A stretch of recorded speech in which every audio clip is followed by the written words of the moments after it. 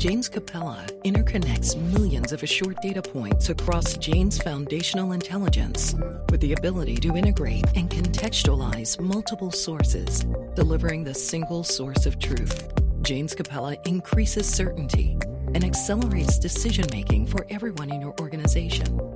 Find out more at janes.com/Capella.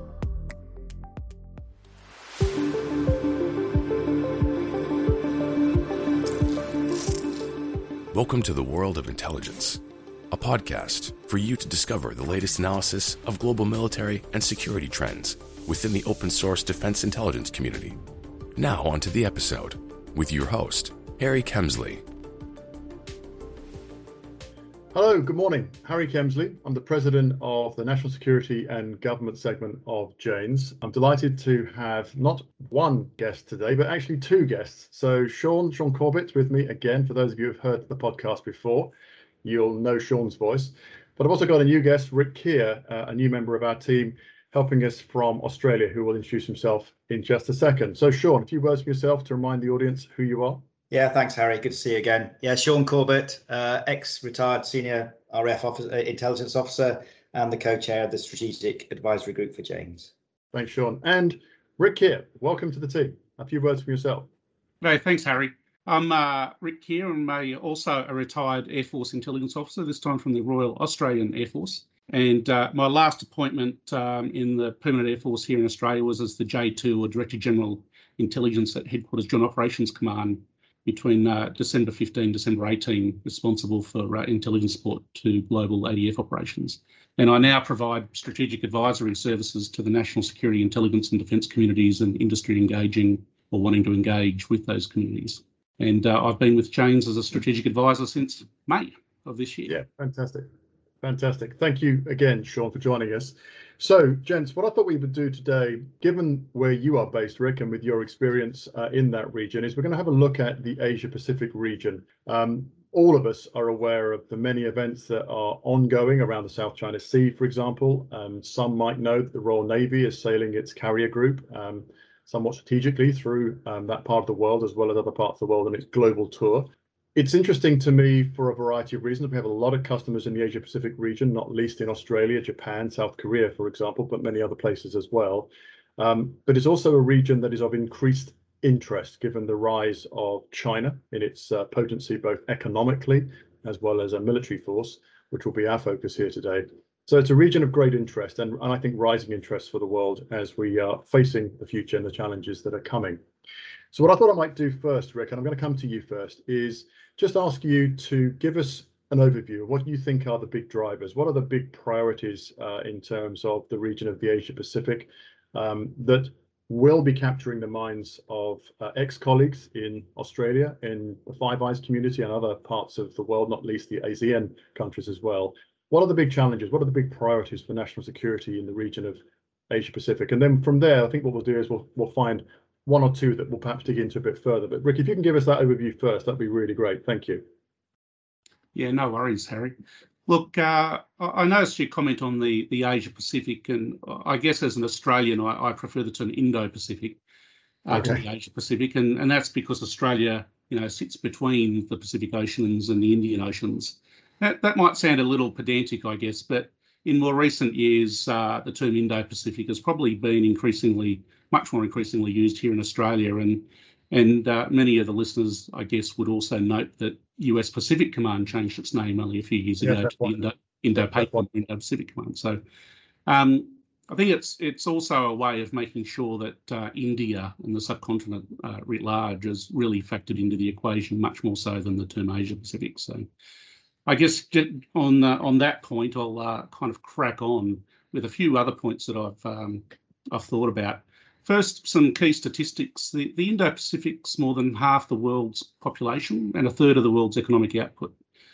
It's never been more significant to global security than it is at present, and this will likely continue for the remainder of the century. And as you've already pointed out, no discussion on the Indo-Pacific would be remotely complete without starting with the impact of the rise of China. So I thought I'd spend a few minutes just talking about the rise of China and its impact on the Indo-Pacific. Yeah, thanks, Rick. I think A notable anniversary occurred this month. The Communist Party of China celebrated its 100th anniversary since it was founded in Shanghai in 1921, and it's ruled China since 1949 now, or 72 years. And I think the longevity of that's significant, because you might recall that the Communist Party ruled Russia or the Soviet Union for 74 years. That probably gives some idea that this communist regime staying in power is quite significant. It's going nowhere for quite some time. China's rise to great power status has been inevitable in many ways, but it still appears to be a bit of a shock to a lot of people. And I think that's because of the recent rate of increase in the last decade or so, particularly the last 5 years. But it's not just about the development of its increased national power. It's also about the increased assertiveness in its use of that power.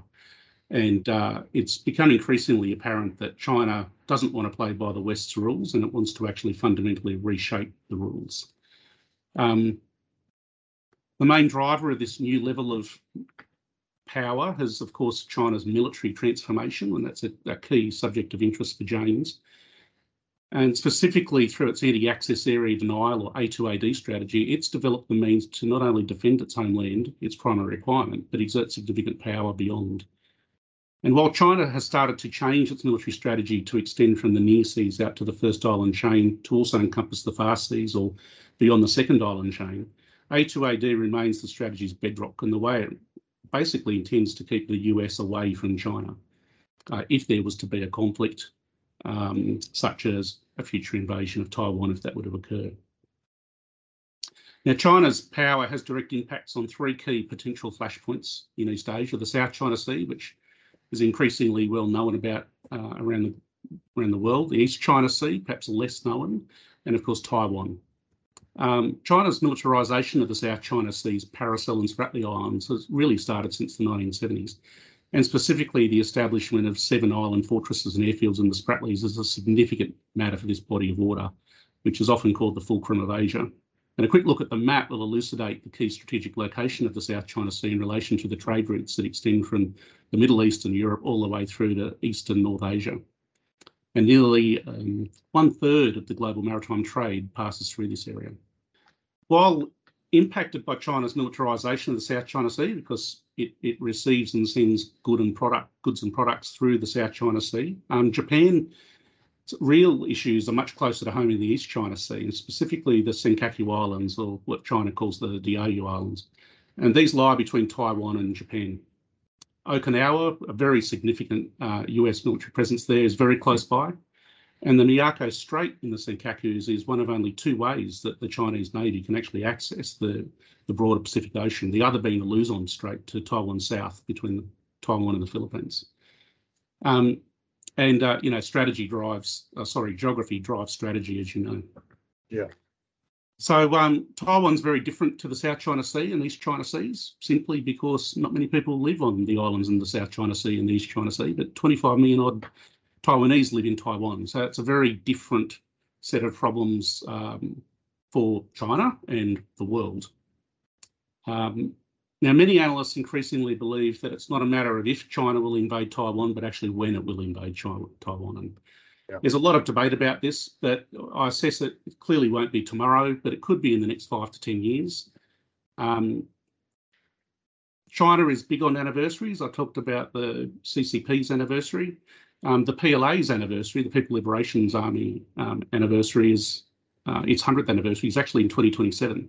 So it sits astride that 5 to 10 year timeline. And as we know, anniversaries do have real meaning in China. Yeah. So Taiwan's of significance important to Australia, and it's not because there are alliances, there are none. It's not because of recognition, there isn't official recognition. But they're both islands, they're both about 25 million people, they're both democratic, they both have free media, they both have fairly robust populations, and they're both economic success stories. So the relationships aren't formally there, but of course the identifications are. And Taiwan's a country that is increasingly a key part of the world's economy. For example, Taiwan accounts for well over 50% of the world's production capacity of semiconductors. So it is quite the powerhouse in some niche areas.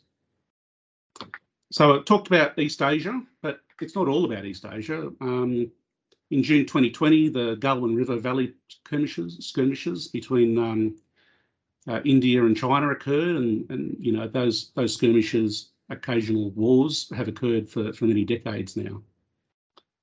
So it's probably not surprising that that an organisation called the Quad has eventuated, and the Quad comprises the US, India, Japan, and Australia. Started in about 2007, had a bit of a rocky road, but since 2019 it's really hit its straps, and it is quite a serious forum in many ways. And of course China doesn't like it, because when you look at the geography of those four countries, it's pretty much north, south, and east. Just close to wrapping up, but I wanted to make a point about Australia's specific perceptions of China and the issues going on between Australia and China, which I know have certainly been fairly highlighted in the media around the world. So in late 2020, the Australian government released a Defence Strategic Update. It's not unusual, but the Prime Minister Morrison, noted at the time when it was released that the level of strategic uncertainty that we face now has not been greater than since the 1930s and 40s, and that's pretty sobering, really, that is an official set of statements. And that statement was made in the context of not only China's military transformation and the potential flashpoints that we are not that far away, really, but also in the context of Australia being under significant political and economic pressure from China, with significant bans imposed on minerals, food, wine, etc. Some of those have had significant impacts, others not so much. But in November 2020, around about the time of the Defence Strategic Update, the Chinese embassy here in Australia actually released a document, a 14-point list of complaints, and released it to the media. And some have called it a charge sheet against Australia, but it's very interesting reading, because it complains about Australia's foreign interference laws and the decision to ban the Chinese state-owned entities like Huawei and ZTE in Australia's 5G network, Australia calling for an independent inquiry into the origins of COVID, etc. So needless to say, if Australia acceded to any of these demands, then its sovereignty would be somewhat questionable. And I'll just finish up by saying that with the G7 recently in the UK and Cornwall, China was a significant issue of discussion amongst the G7 and the invited guests. And I did note at the time that it was probably no accident that the Quad was there as a part of the G7. Obviously, Japan and the US are G7 members, but India and Australia were invited guests. And actually, Prime Minister Morrison did brief the G7 on the 14-point letter and talked about Australia's challenges as they currently are with China. So we could talk for a lot more about these kind of issues. So I'll pause it there and hand over to Sean. That's fascinating, Rick. And I do think, you know, up front, it's really important to get a regional perspective. You know, I guess we're all guilty of seeing through the lens of our own nations, you know, and particularly in the UK with our sort of Western small island view. So getting that regional perspective, I think, is really important. I think for me, looking at China, which is the big conundrum, you know, I ask myself what their motive is. You know, absolutely, completely agree with the historical entitlement. You know, if you go way back, they used to be a global power, you know, many years ago. But how much of what they're doing now is due to, if you like, political philosophy, or how much of it is sheer pragmatism? And I also, as I say, when I look at any nation, I'll put them in the global map right in the center, and you do get a very different perspective. If you look at China, for example, you know, it's bounded by 14 countries, of which many of them have got, you know, significant internal issues, you know, Pakistan, India, Russia, North Korea, Afghanistan, you know, Vietnam, you name it. So, and they've got a huge population over a massive expanse. And while, you know, that the sort of the Han ethnicity is by far dominant, I do wonder sometimes whether, you know, their expansionist approach is part of their, you know, unwritten deal with the population. As long as we keep on increasing our economic might and power and make your cost of living or your lifestyles better, then you will be compliant. And I always wonder whether that is what drives them. I guess to an extent that's irrelevant, because they are certainly now a global player. And if you look at their grand strategy, for me, I think is, it's really clever at the end of the day. It's the the Belt and Road Initiative that we've all heard of before. It's using the might of the economic power and for power projection. And you just need to look at the port facilities. I was doing a bit of research yesterday, actually, and they are definitely expanding their port presence. So you've got I'm probably pronouncing this, Hambantota in Sri Lanka. You've obviously got Pakistan, Guada, and actually up until 2019 they even owned Long Beach in California. Now that's pretty clever stuff because it's all legal, and if they've got the economy to do it, why wouldn't they?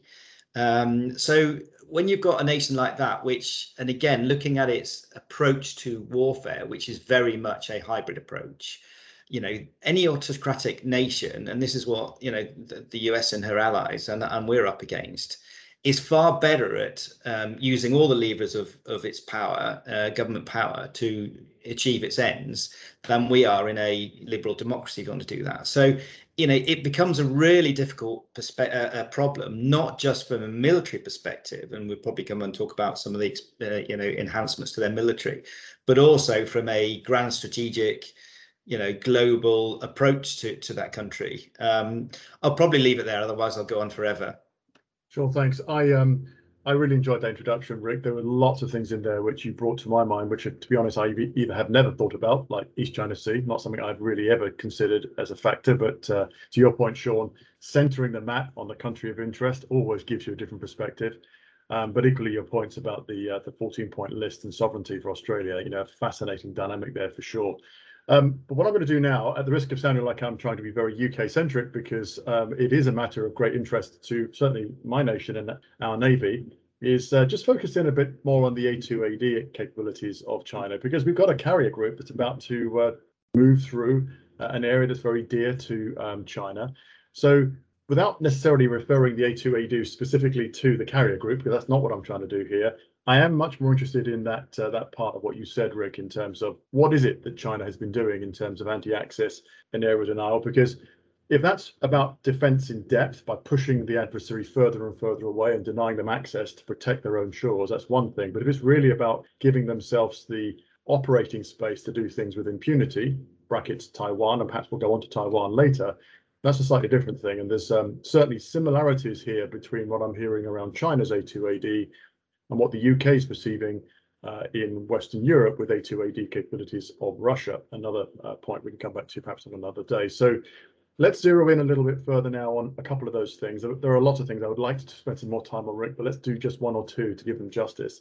Let's talk about the A2AD. How much further can we go in a few minutes on A2AD?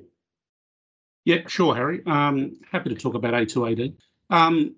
As noted earlier, much of China's military modernisation is focused on capabilities to increase its ability to execute military operations without foreign interference, and it's mostly concerned about US foreign interference in any particular potential conflict against Taiwan. But the same would equally apply with the East China Sea and the South China Sea.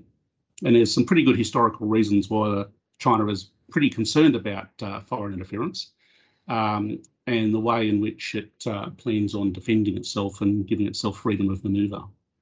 So these counter-intervention capabilities are really aimed to prevent adversary forces from entering an area operations, known as anti-access or A2, and then if they do enter, then to limit their freedom of manoeuvre of the force, and that's known as area denial or AD. So that's where A2AD comes from.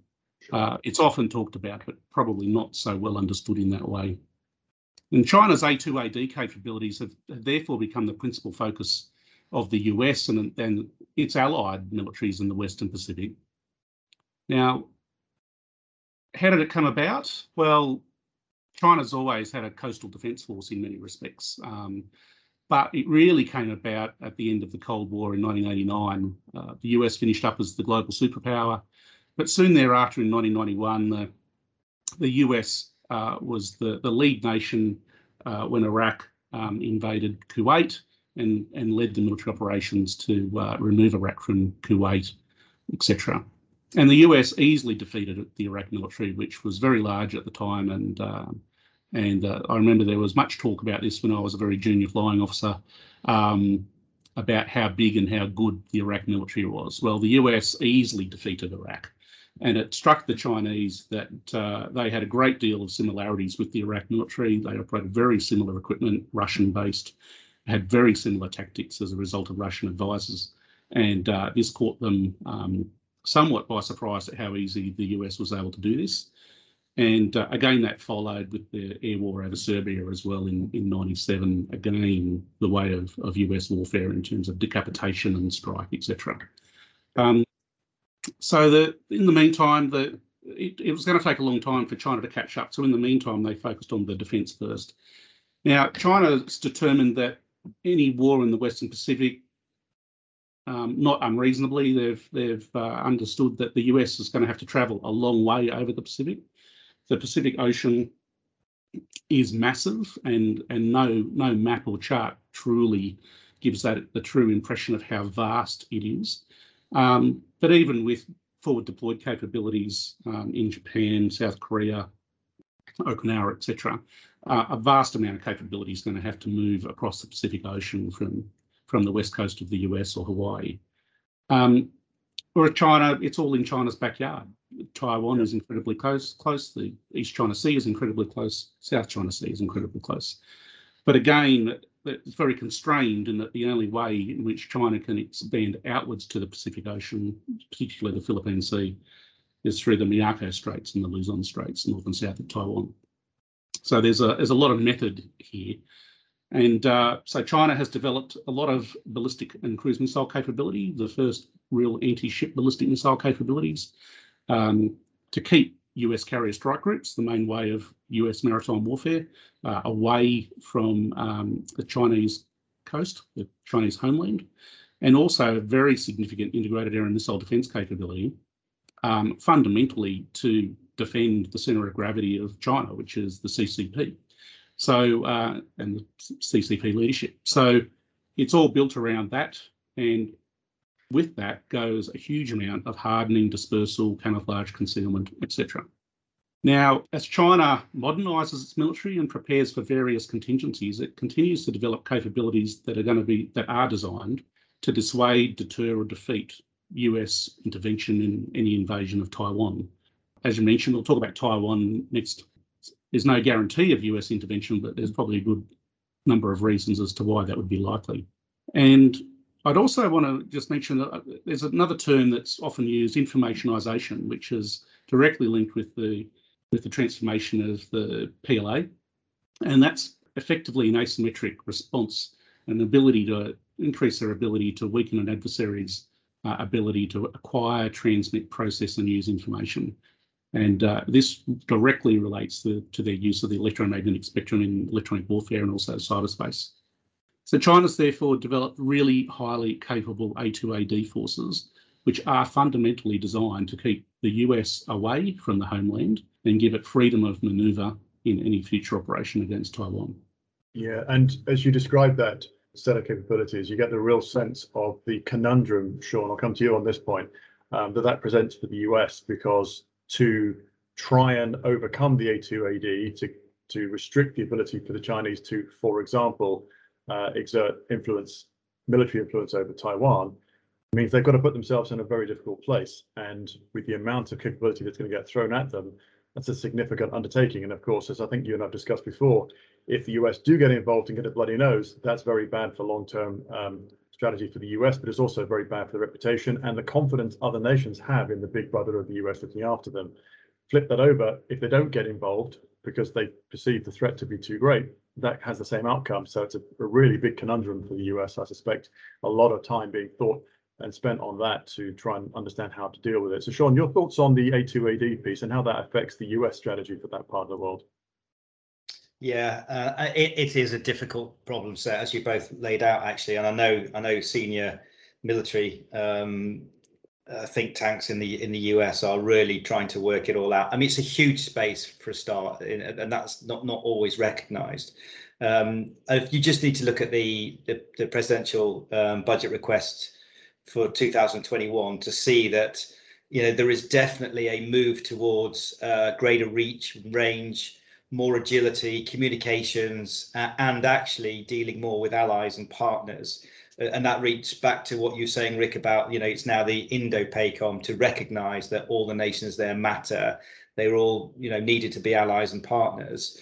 And it's not just about the South China Sea. But in terms of, what you do about it, there are those that are nervous that, is there an inevitability about it? And is something going to be triggered by, miscalculation? I don't know. I mean, obviously you've got the UK carrier group growing, but also increasing freedom of navigation operations around there just to test. And of course, there's going to be some intelligence collection going on as well. So it's a little bit cat and mouse. I do worry, like you do, Rick, about the Taiwan issue, because that's separate. There's global and regional hegemony, but there's also then a specific issue, and you can almost equate that, if you like, to Russia and the Crimea, vice the rest of the Ukraine. It's not a very exact analogy, but there is that deep worry.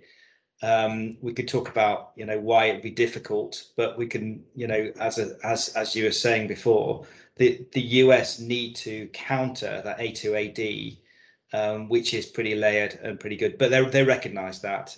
What that results in terms of equipment, I don't know, but I know they're focusing very heavily, as I said before, on increased range, on increased agility, and in joined up communications.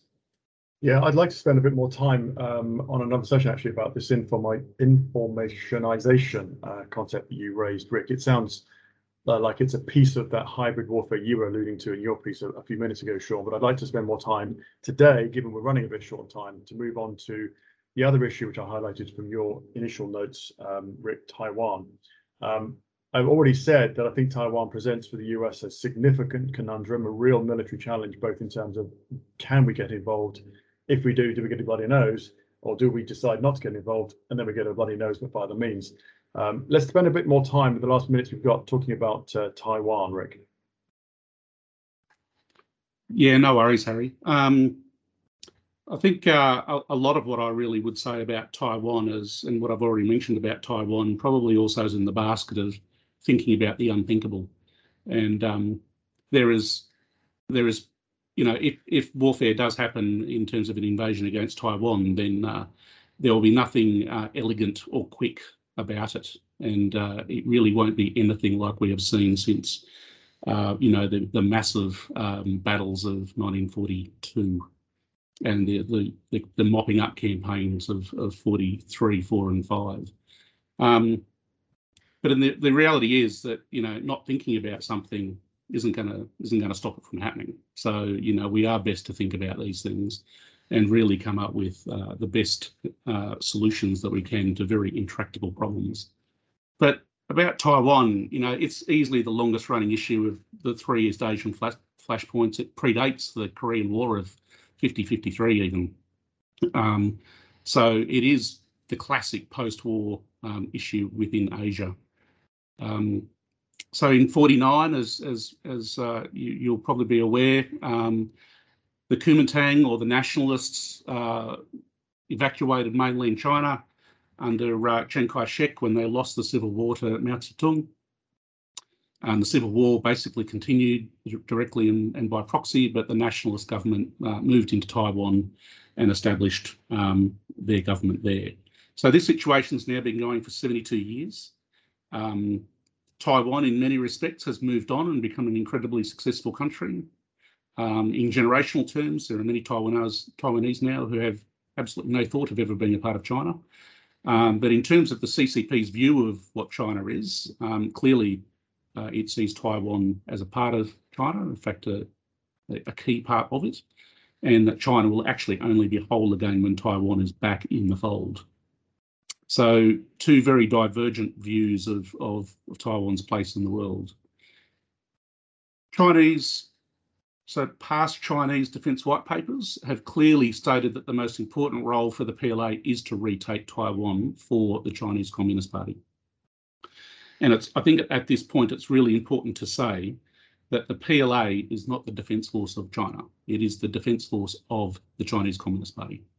Mm-hmm. So it is a very different way of thinking about these matters. And when the Chinese Communist Party has made, as Sean said, a pretty big promise to the people of China about the future of Taiwan, that it all becomes intractably related.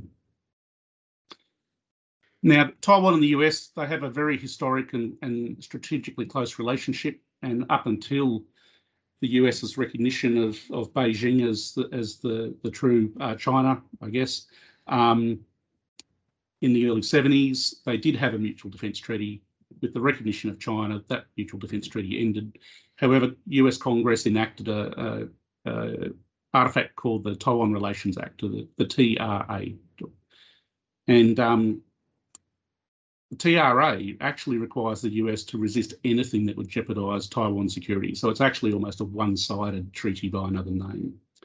And again, this is probably not that well known in wide circles, but it does drive US policy in many respects. And since '49, there's been a lot of crises between Taiwan and China and the US. Offshore bombardments of the islands of Quemoy and Matsu for years, etc., etc. Right now, massive levels of incursions, which by PLA aircraft into Taiwanese airspace, effectively to almost in an attempt to exhaust the Taiwanese Air Force. These are continuing. But back in 95, 96, when pro-independence voices in Taiwan were getting quite loud, China responded by conducting a number of missile tests to the north and south of Taiwan to express its displeasure. The US, under then President Clinton, dispatched 2 carrier battle groups to the Straits of Taiwan to make it very clear the US's stance on this. It made it very clear what the US's stance was, but it also served to hasten China's A2AD developments. Mm-hmm. It really was quite a slap in the face for China that they really were not able to do much about those 2 carrier battle groups. What the US will do in the next crisis will be a key test of its credibility, there is no doubt, as a superpower and also as a treaty ally for Japan, South Korea, and the Philippines and Australia.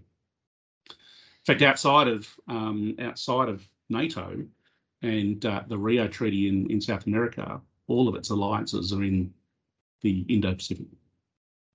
It is here that any conflict between the US and China would see China rely heavily on its A2AD forces and the US on its counter A2AD forces to thwart each other's objective, either the invasion of Taiwan or the defence of Taiwan.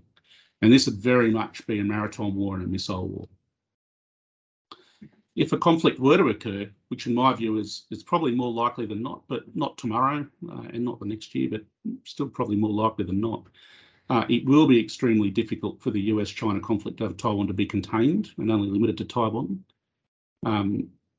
You only need to look at the way in which the East China Sea and the South China Sea pretty much extend China's influence into the Western Pacific, and also offer the only ways to get out into the Philippine Sea. So this won't be a containable event. And it could well end up being at a scale not seen since 41-42. So Taiwan, therefore, easily remains, in my view, the most dangerous potential flashpoint in the Western Pacific, and certainly one to watch the closest. Although the South China Sea gets a lot of media time, a lot of airtime because of the 7 airfields and fortresses, it's Taiwan that really has the potential to actually create cataclysmic little events, in my view. Yeah, thanks, Rick. Let me just pick up on that point, Sean, with you in terms of this ability for it to draw in other nations. The UK is putting its carrier battle group through there right now. That's a statement of intent, perhaps. It's a long, long way from the UK. It's a very long way from the US as well.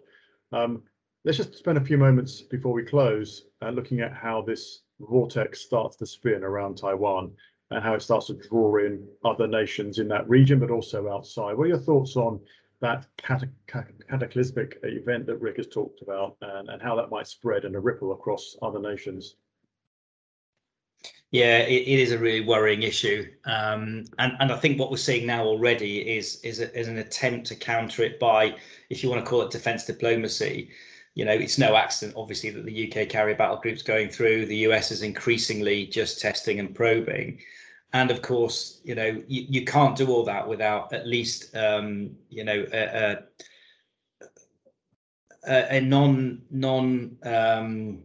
interventionist type approach from your neighbours and partners out there. So what the US is doing certainly is trying to catalyze the existing treaties and alliances out there, which are imperfect, as we know, to try and get the local nations to actually talk to each other more, and they've all got their own individual conflicts with border disputes and fishing and all the rest of it, but it's only by bringing them together in some sort of coherent whole that you can get that defence diplomacy working properly.